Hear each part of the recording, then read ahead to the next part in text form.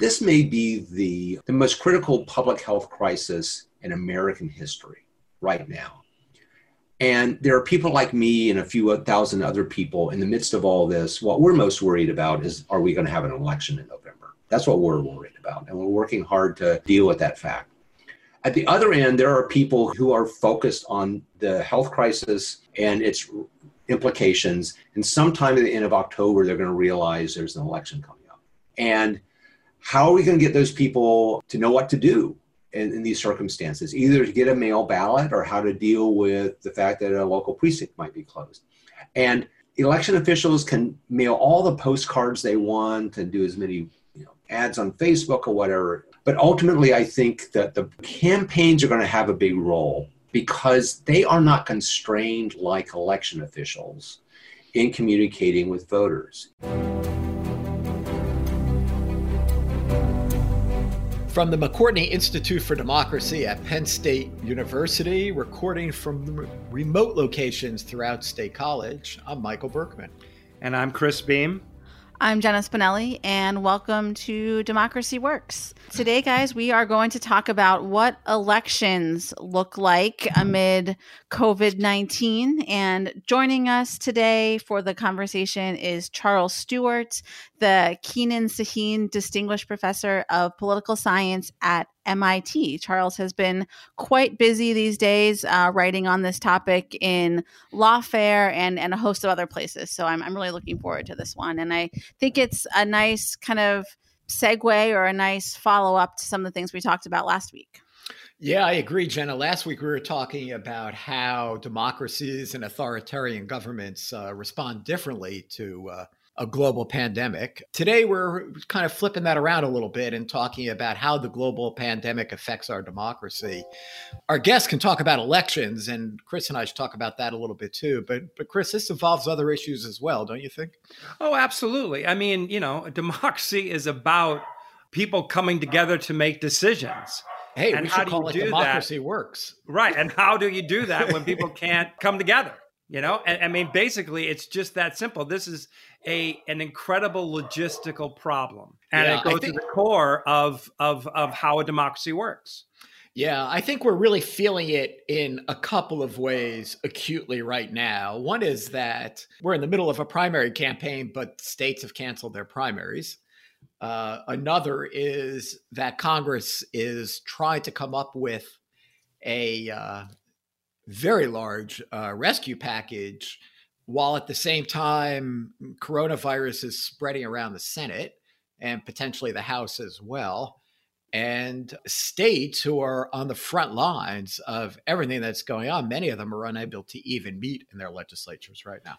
Right. So all of those things you mentioned are one form or another of voting. Right? It's each individual saying, I choose this person or that person, or I vote yay or nay. Yeah, it is. What are the mechanisms? The other thing that I've been thinking about, and I'll be interested to talk with Charles about this, going back to what you were saying about the states in particular, it's going to be on them to figure out how to make all this election stuff work in November, whether it's voting by mail or, other alternatives. But, states are also dealing with businesses that are closed, hospitals that are getting increasingly full, schools that are closed, any number of things. I got to imagine if you're a state or county or city official, the election is not super high on your priority list right now. Well, I'd go even a step beyond that. Remember that states, for the most part, can't run budget deficits.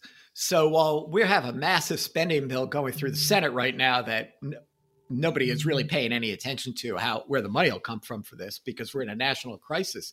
States can't do that. So they are waiting for money from the federal government. They are also the front lines. And I think this is, we spend a lot of attention. The country is kind of focused on the White House and the White House briefings. And the president talks about opening everything up by Easter. But in reality, public health is largely a state responsibility. It's been state governors that have shut everything down. I mean, here in Pennsylvania, it was Governor Wolf who shut everything down. states have a lot they need to be doing right now, but the state legislatures in multiple states right now are shut down because of the coronavirus. Right. And it's also some number of senators and House members are themselves up for re-election in November. So that's something else that they have to be thinking about. How can they, in terms of their campaigns, get ready to make the change from voting in person to voting by mail or, whatever else ends up happening? Yeah, I'm glad you raised that, Jenna, because the election really raises two issues. One is, how do you have an election if you can't vote? And so voting by mail seems to be a way of addressing this, but there's reluctance to do that because if you open up voting by mail, then that will probably, if you mandate voting by mail coming from the federal government, then that will likely persist after this election. But you also have the issue of how do you have a campaign? Democracy is very much about people coming together. They have to come together, right? They and have campaigns. To vote. Right. And campaigns are collective activities and protest is a collective activity. And we're all practicing isolation. Well, that might make a great topic for a future episode, the future of campaigns and how we all kind of collectively come together in a democracy in this time of social distancing. But I think that we have laid the table for some of the issues at stake regarding elections and voting and what that is all going to mean in light of COVID-19. So let's go now to my interview with Charles Stewart.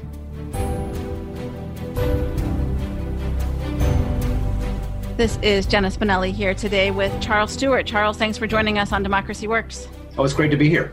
So we are going to talk today all about elections and COVID-19 and where we kind of go from here. It's becoming very obvious that having large groups of people standing in close proximity for hours at a time on election day is not going to be a good idea come November. You are someone who has spent a lot of time recently and perhaps before that thinking about what some alternative scenarios might look like. So I'd like to start maybe with your best case scenario here of, what an ideal remote voting situation would look like this fall. And then we can maybe back up and talk about how we get there and all those kind of things. So I'll start by undercutting the premise a little bit in the sense that I don't think there's one perfect way of doing it. And I say that because what I've discovered in my research is that voters have different ideas about what constitutes a properly run election. And I think that that's the other dimension we need to be concerned about. And, we were already concerned about voter confidence in 2020, and I think we have to do as much as we can to maintain voter confidence. And certainly part of that is going to be dealing with the health emergency, but part of it's also going to be what does the election look like from the perspective of voters who expect it to look like something. Right. So it's going to be easy in Oregon, Washington, Colorado. In fact, they're already there because they're already voting by mail. But there's actually more in-person interaction in those states than you think. Most voters in those states return those ballots in person, either at a drop box or a vote center. And then about something like 5 to 10% of the voters in Colorado nonetheless go to a vote center to vote in person. But that's, if all you cared about was public health and you were used to voting by mail, that would seem to be the ideal solution in those places. Mm-hmm. And so they're pretty much there.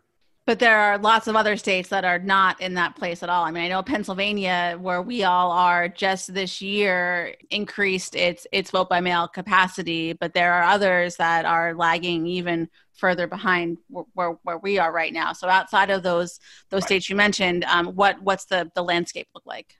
Well, but I think actually Pennsylvania is a case I've been thinking a lot about. I was already thinking a lot about it before COVID-19 because Pennsylvania and Michigan are two battleground states where they've just gone to a regime where you no longer need an excuse, and so to vote by mail. The first time you vote, you look at the excuse, you don't know what you're going to get. But history would have told us that a state like Pennsylvania would go from something like 5% mail ballots to maybe 15, 20 if you're lucky, more likely 15 the first time. Because voters, again, status quo bias, voters vote like they've always voted. So the best of all possible worlds for a state like Pennsylvania would be the following, in my view. First of all, do what you can to increase number of people voting by mail, and plan for more than that, right? Because you just don't know how people are going to respond. And then here's the tricky thing. I think what you have to try to do is keep as many in-person precincts open as you can. There's going to be a strong push to close precincts, both because you're trying to depopulate them, and secondly, because you're going to have a hard time getting election workers to staff them. And understand that. On the other hand, you are going to have some set of people. I think if I were a betting person, I would bet that at least half of the voters in Pennsylvania will nonetheless vote on election day in 2020. In which case, you're going to need the polling places. You're going to need for a lot of social distancing. You're going to need that capacity. Do you think that states have or will have the capacity to be able to do that? I mean, thinking about, they're also dealing with schools that are closed and economic impact and public health issues and all sorts of things. I wonder where some of these like election issues fall on the scale of things that state and local officials are worrying about right now. Well, here's the thing. Right now, state and local officials are worrying about a variety of things. I mean, it's my sense that in the places where the elections are coming up, as we saw, say, in Ohio, the governor's paying attention when it comes to election day. So people are paying attention to elections when they have to. And I can also say that right now, everybody in the election space, including, academics and activists and election officials, all the way up and down the totem pole, are thinking about what to do. And so I'm not too worried about people, whether they're going to think this thing through. And, at the end of the day, I'm not as worried as some about the resources for the following reason. The hardest resource is going to be people, to staff the polling places, to count the ballots, to do those sorts of things. If you don't have enough people, the worst that happens, and it's not a good thing, but I think the worst thing that happens is that you have delays. You have long lines, it takes longer to count the ballots, those sorts of things. So the kind of plan B and a half is to secure places where you usually don't have people hanging around for a long, long time. This change in approach, regardless of how big it might be from one state to the next, it seems like there might also be some security issues that are raised here that would not have necessarily been the case if voting is primarily happening in person. What are some of those security concerns that come along with shifting to something that's more heavily focused on voting by mail? So the big security concern with vote by mail derived from the fact that you lose control over the chain of custody of the ballot, particularly when it's in the voter's home, which is actually, I think, the biggest problem. Maybe your spouse is taking your ballot and marked it for you and sent it back without you knowing it ever came. Maybe the ballot for your kid who's off at college has arrived, you vote it and send it back. Maybe for the person who owned the house before you who has died and somebody requested a mail ballot for them, maybe you do that. So these are fanciful. We know that in-person, kind of voter impersonation is rare, as is mail ballot fraud. But among the flavors of voting fraud, the least rare, we'll put it that way, the least rare involves voting by mail, where precisely people take advantage of a number of these features. Now, there are ways of mitigating. So let's get outside the home and let's think about the process of transmitting the ballots. In a state like Oregon or Colorado, as a voter, you can go onto a website and you can see, oh, they've mailed my ballot. I have my ballot, I mark it. Oh, I put it in the mail. Oh, look, it's arrived at the county office. And oh, look, they opened it up and they accepted it, and they're counting it. We can pretty much guarantee that the states that are going to ramp up mail voting this time are not going to have those services. And so a lot of election security depends on many eyes watching the process. And, in these states, it's going to be harder. When it's 5% of ballots, you don't worry so much about it. When it's 30 or 40% of ballots, then you start to worry about this. Yeah. And of course, any brand new process or even sort of new process, there's always, errors and kind of roadblocks and things that you didn't anticipate. So we're going to probably see all those things play out perhaps, but in a situation where there's no time to go back and redo it, or you really only get one shot at it. Oh yeah. Absolutely. There's no do-overs. There's no November 3rd's got to happen.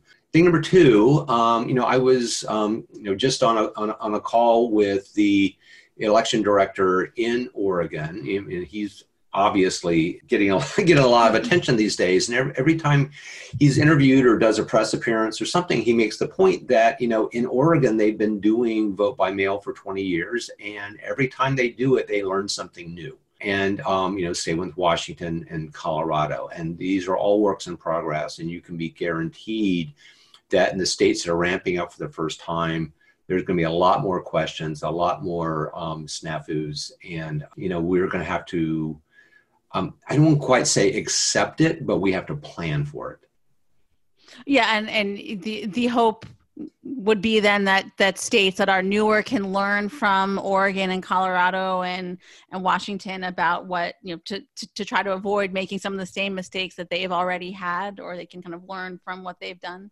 Yeah, they can to some degree, and certainly the election directors in those states have already reached out, and they have all sorts of emails and the 20 things we wish we had known when we started doing this that they're mailing around. So there's a lot there's a lot of experience among the election administrators about how to do this. The thing though, and this is where the heterogeneity of American federalism comes in. Oregon, Washington, Colorado's experience only goes so far. And, ultimately Pennsylvania and New Jersey and, they're going to have to figure it out on their own, and actually might learn more from each other than they might learn from Western states that they've had great distances. They've been, great physical distances in the West. They've been voting by mail for a long time. They have a strong progressive political tradition in both the Democratic and Republican parties. And so you have a number of things there that make it, I think, easier to settle into voting by mail than those of us on the East Coast and Northeast will. Yeah. So for states that are coming into this newer in their process, what's the timeline? Like, when do they need to be, realistically getting ballots printed and into envelopes and kind of out the door to people to have some reasonable count on, or perhaps shortly thereafter, November 3rd? Well, because of a federal law called UOCAVA, and I won't reproduce what the acronym means, but it's basically the law that governs the distribution of ballots to overseas civilian and military voters. Because of that, ballots basically have to be mailed out for the November election by mid-September. So, kind of thinking back, in some ways, you don't have to, go no-go is sometime middle of September, but then, moving back up the decision tree, you need to procure vendors, you need to get, the one remaining high-speed scanner that's left in America, you need to do all those things. And honestly, that's happening right now. I mean, as I talk to kind of state people, legislators, and election officials, they're saying, there's a bunch of decisions we need to make in the next month at the most, and that will drive procurement and other things to get prepared then for things that just start to go at a great pace. Yeah, that's super helpful thinking about that timeline, and that brought up a couple things to follow up on. voter suppression, voter access type of issues? What hurdles are we looking at there with the vote by mail approach? Well, I mean, it depends on how you approach it, but I think I start with, so I think there are two topics that come up. The first one is that there may be communities that are distrustful of the mails, and so that an emphasis on vote by mail may disadvantage those groups. Furthermore, people who live in those communities oftentimes have the hardest time recruiting poll workers as well. So I think, underserved communities are going to be tough. Similarly, people who don't have permanent addresses for whatever reason, on the most difficult case, people, homeless people. So there's going to be, some set of people who are going to need to vote in person. And I think everyone in the business understands that there has to be continued voting in person. And one of those reasons is you have populations who don't want, just for good reasons or bad reasons, just don't want to vote by mail. And there are going to be other people who kind of need some sort of face-to-face, person-to-person assistance. On top of all this, I'd say that, this isn't exactly in the area of voter suppression, but it's in facilitating younger voters and people who've never voted before. The research suggests that the first-time voters are much, much more likely to vote in person, and they don't know how to navigate the process. So, so the more you make people do, the harder it's going to be, and the more options you give people to overcome those burdens, the easier it's going to be for those people to vote. So you have to plan all that out. Right. What role do the campaigns play here in encouraging people to vote by mail? Yeah, so you're reading my mind, and I think that, well, and I think that becomes an important thing for reaching new voters, underserved voters, and the rest, is that this may be the most critical public health crisis in American history right now. And there are people like me and a few thousand other people in the midst of all this. What we're most worried about is, are we going to have an election in November? That's what we're worried about, and we're working hard to deal with that fact. At the other end, there are people who are focused on the health crisis and its implications. And sometime at the end of October, they're going to realize there's an election coming up. And you can tell all sorts of stories about who these folks are, but they are not high propensity voters. And how are we going to get those people to know what to do in these circumstances, either to get a mail ballot or how to deal with the fact that a local precinct might be closed? And, election officials can mail all the postcards they want and do as many, ads on Facebook or whatever. But ultimately, I think that the campaigns are going to have a big role because they are not constrained like election officials in communicating with voters. And then in this day and age where we can pinpoint, communicate with voters, the campaigns also will know, who's received the application, who hasn't. They can target voters who need to get messages. So I think actually the campaigns will be enormously critical in this season. Does that also, though, open up the door for this to become a more partisan or more kind of polarized issue, or is that going to happen anyway? I was going to say more. Man, where have you been? Certainly. And, so right now, actually, we might be living through the worst of it right now in some ways, because, for instance, as we're speaking, Congress is going back and forth over the stimulus package, and buried in that stimulus package is money for the election. Probably right, 400 million or something. 400 million, probably not enough, but some money for the election. And part of the back and forth has been over how prescriptive, how many strings would be attached. And with the Democrats proposing quite a lot of strings and quite a lot of expectations, and Republicans recoiling at that. And I know that Democrats insisting on the strings caused some Republicans to back off. But if it's 400 million, if they come back with more in the future, the money will be out there. As somebody who also studies Congress, I know, you're not going to get many strings for any money. So money is going to flow to the states. And that's where Democratic and Republican operatives and election officials, et cetera, are more agreed about what needs to be done. And so I think there's going to be less partisanship once the action moves to the states, although even there, Republicans have been more likely, Democrats have been more likely to push making it easy to vote by mail. And so in the states where the legislature has to get involved, you're going to see variation depending on what the state legislative partisanship looks like. And so we've also been talking kind of this premise that the election is happening November 3rd. I mean, is that at all negotiable? Is it within the president's power to move something forward, to postpone it, or any scenario like that? No and no. Okay. So next question. No. The election date is non-negotiable, and which, by the way, makes the quote unquote precedent set right now about primaries not really precedents for a lot of reasons. But has a number of people freaked out, especially those who think that Donald Trump's deepest desire is to call off the 2020 election. It's not a good look, but both statute and the Constitution constrain the date of the election. And so that's not a negotiable. As to Donald Trump, he has no authority. Yeah, he has no authority to do anything. Governors may, and that's where the hard thinking is being done. What sort of emergency authority does a governor have?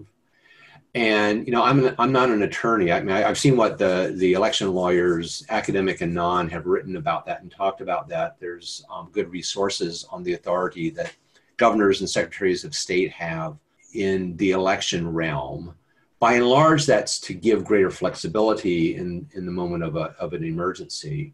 But I've been advocating, I think this is the right thing to do, is to, rather than ask, can we postpone the election if I'm a governor? It's that under a worst case scenario, how do we continue voting if, the asteroids start raining down on us the night of November 2nd, or if a surge of the virus comes back on November 1st?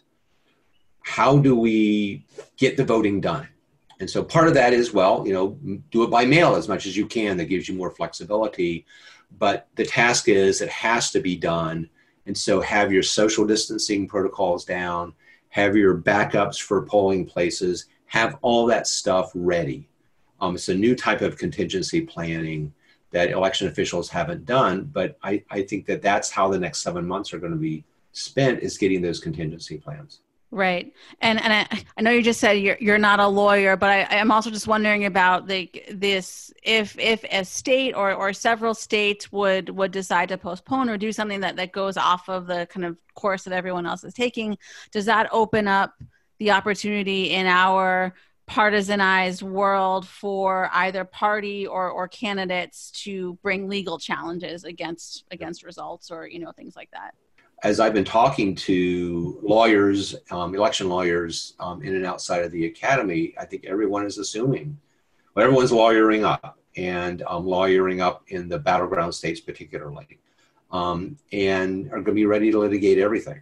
And you just have to assume that. And which again, is unfortunate, because we knew this was going to be a contended election, and it just makes it even more likely that there's going to be, a dispute at the end. Charles, we spent a lot of time talking about vote by mail and all the steps that would be involved with that. But is there, to your knowledge, kind of a parallel track thinking about how to have a safer in-person voting process, or are there other alternatives out there folks are thinking about? I know that I was going to say voting online, but I think people are maybe kind of skittish about that after Iowa and after Russia and all those things. But I don't know, just what other conversations are happening out there beyond just vote by mail?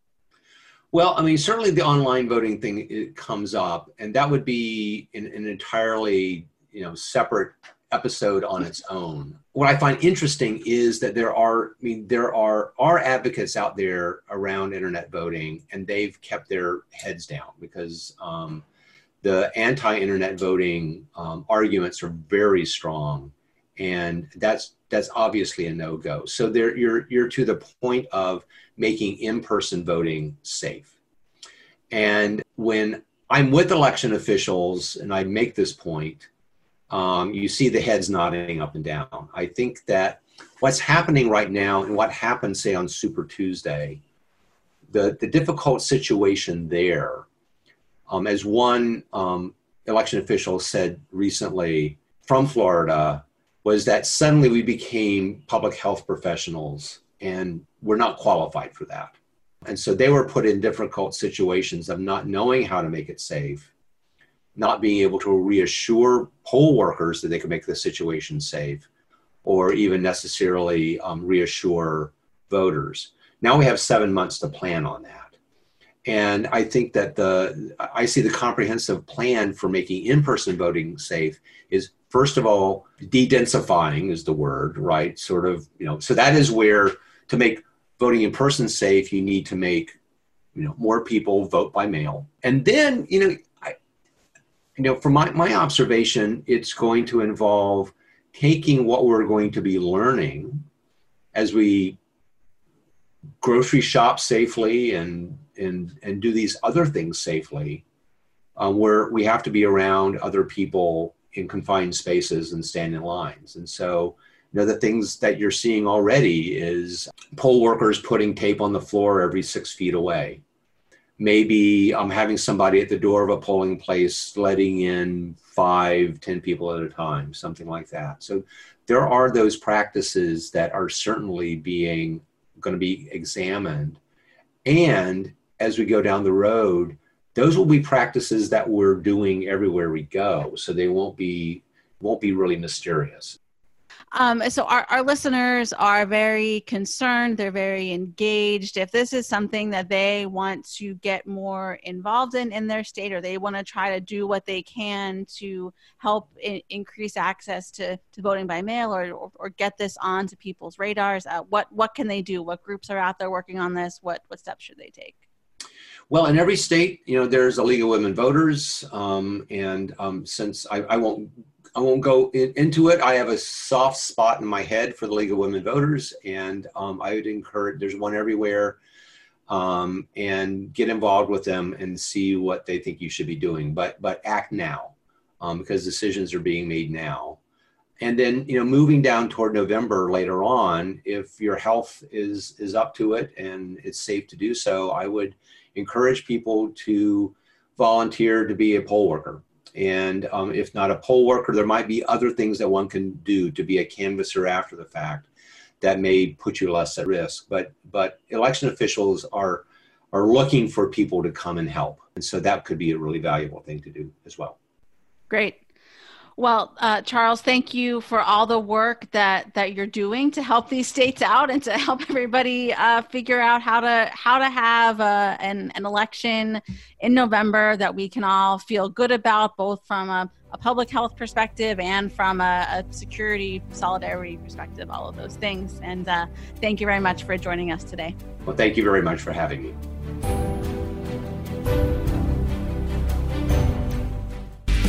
History may be written by the winners, but presidential politics is often shaped by the losers.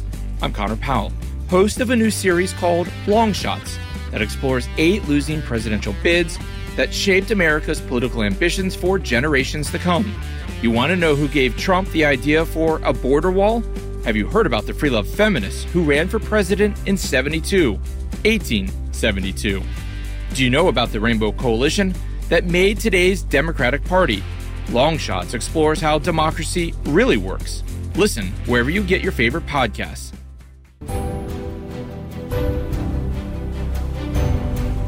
All right. Well, that was really impressive. And you can understand why Charles is such an important authority right now, right? I mean, absolutely. States are looking to him for advice and counsel. And it's a good thing that people are thinking about this. Yeah, it reminded me of our interview a little bit with Dan Smith, people that really know the ins and the outs of state voting laws and state voting rules. And it's important that there be people like that. And it's heartening, every once in a while to see that academicians actually have a substantive and meaningful role to play in society. Yeah. So what'd you think of the substance of what he had to say, Chris? I really, I thought it was, there was a lot of interesting themes that I think are kind of underlying this, right? First of all, November 3rd is going to happen, right? There's nothing that can be done about it. The election is going to happen. The president of the United States does not have the power to just cancel the election. Right. And so the question, and yet... At least as we understand that power. Correct. And as it stands right now, the election is a very serious public health risk. And it's so one we have to think about how we engage both of those realities in a way that takes both things seriously and ends up with an election process that people can respect and have confidence in. Right? Yeah. And like so much with this virus that differentiates us from other countries that are trying to deal with this virus. We're a federal system. And so when we're talking about these challenges with the election, we're talking about the challenges with 50 different governing authorities over the election, decentralized to numerous counties and other localities who have the responsibility for carrying it out. So it's a complex affair. And it's one that can't be easily mandated from the national level. They could create some incentives. It reminded me of what went on with the Iowa caucuses this year, where they tried to do new things. They tried to count votes differently. They tried to use a new app.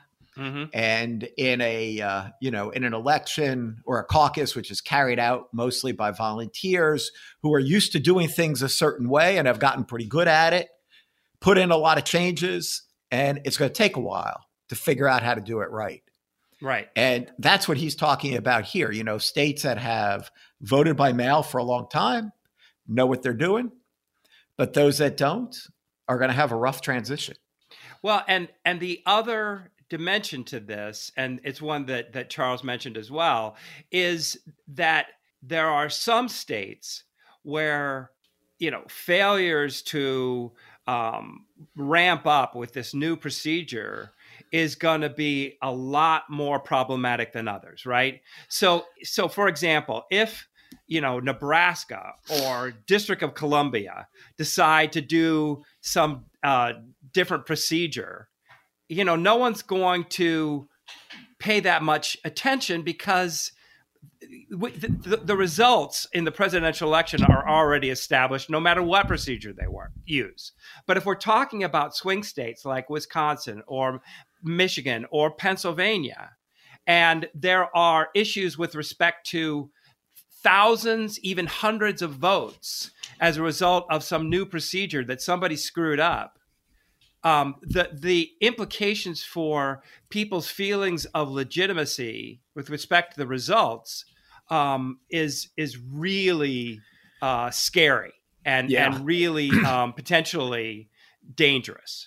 Charles said that as a result of this, the dangers associated with polling places as public meeting places, it might be a good idea to consider making November 3rd a public holiday. Well, sure, but it's been a good idea to consider making November 3rd a public holiday for lots of reasons over many years.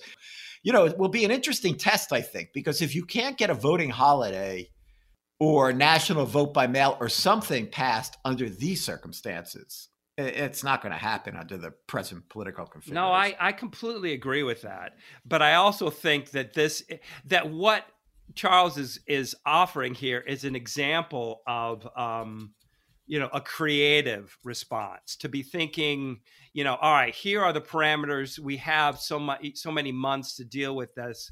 How are we going to do it in a way that achieves both of these completely essential objectives: public health and a fair and legitimate election? Yeah. And so, I mean, that's one example. I don't, but yeah, there's no naysaying that this is politically speaking, probably the worst possible climate in which to try to achieve these kind of objectives. Well, maybe yes, maybe no. I mean, it's, you events like this change people. And maybe people will be more open and more eager to protect their elections than we've seen in the past. Yeah. Well, I mean, there are people who are honest, decent Democrats, small d, who are addressing this problem and thinking carefully about it. And, some of them are going to come up with some really good solutions. So when we hear those, we'll definitely bring them on and give them the spotlight that they deserve. Yeah. Well, this is a theme we'll return to because there's no doubt that what's going on right now will have some long-lasting effects on our democracy. Absolutely. And, all right. Why don't we rack it up? I'm Michael Berkman. I'm Chris Beam. Thanks for listening.